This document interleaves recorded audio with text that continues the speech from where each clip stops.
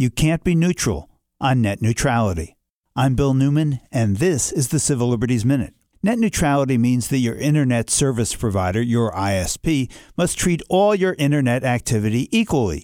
That your ISP cannot block you from visiting a particular website or decide for you whether you will be able to stream video or play games or visit, for example, aclu.org.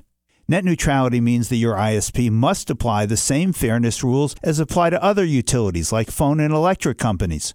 But net neutrality is at grave risk because the Trump administration is moving to abolish it. New Federal Communications Commission regulations would allow your ISP to block certain data, and most ominously, allow companies to pay to prioritize their data.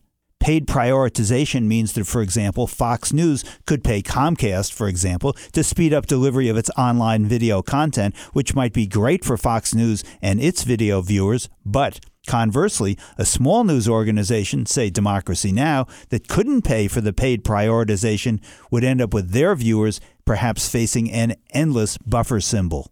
Net neutrality prevents that ominous result. Eliminating net neutrality means that an internet with content dictated by he who can pay the most could become the new norm. The stakes couldn't be higher. The Civil Liberties Minute is made possible by the ACLU because freedom can't protect itself.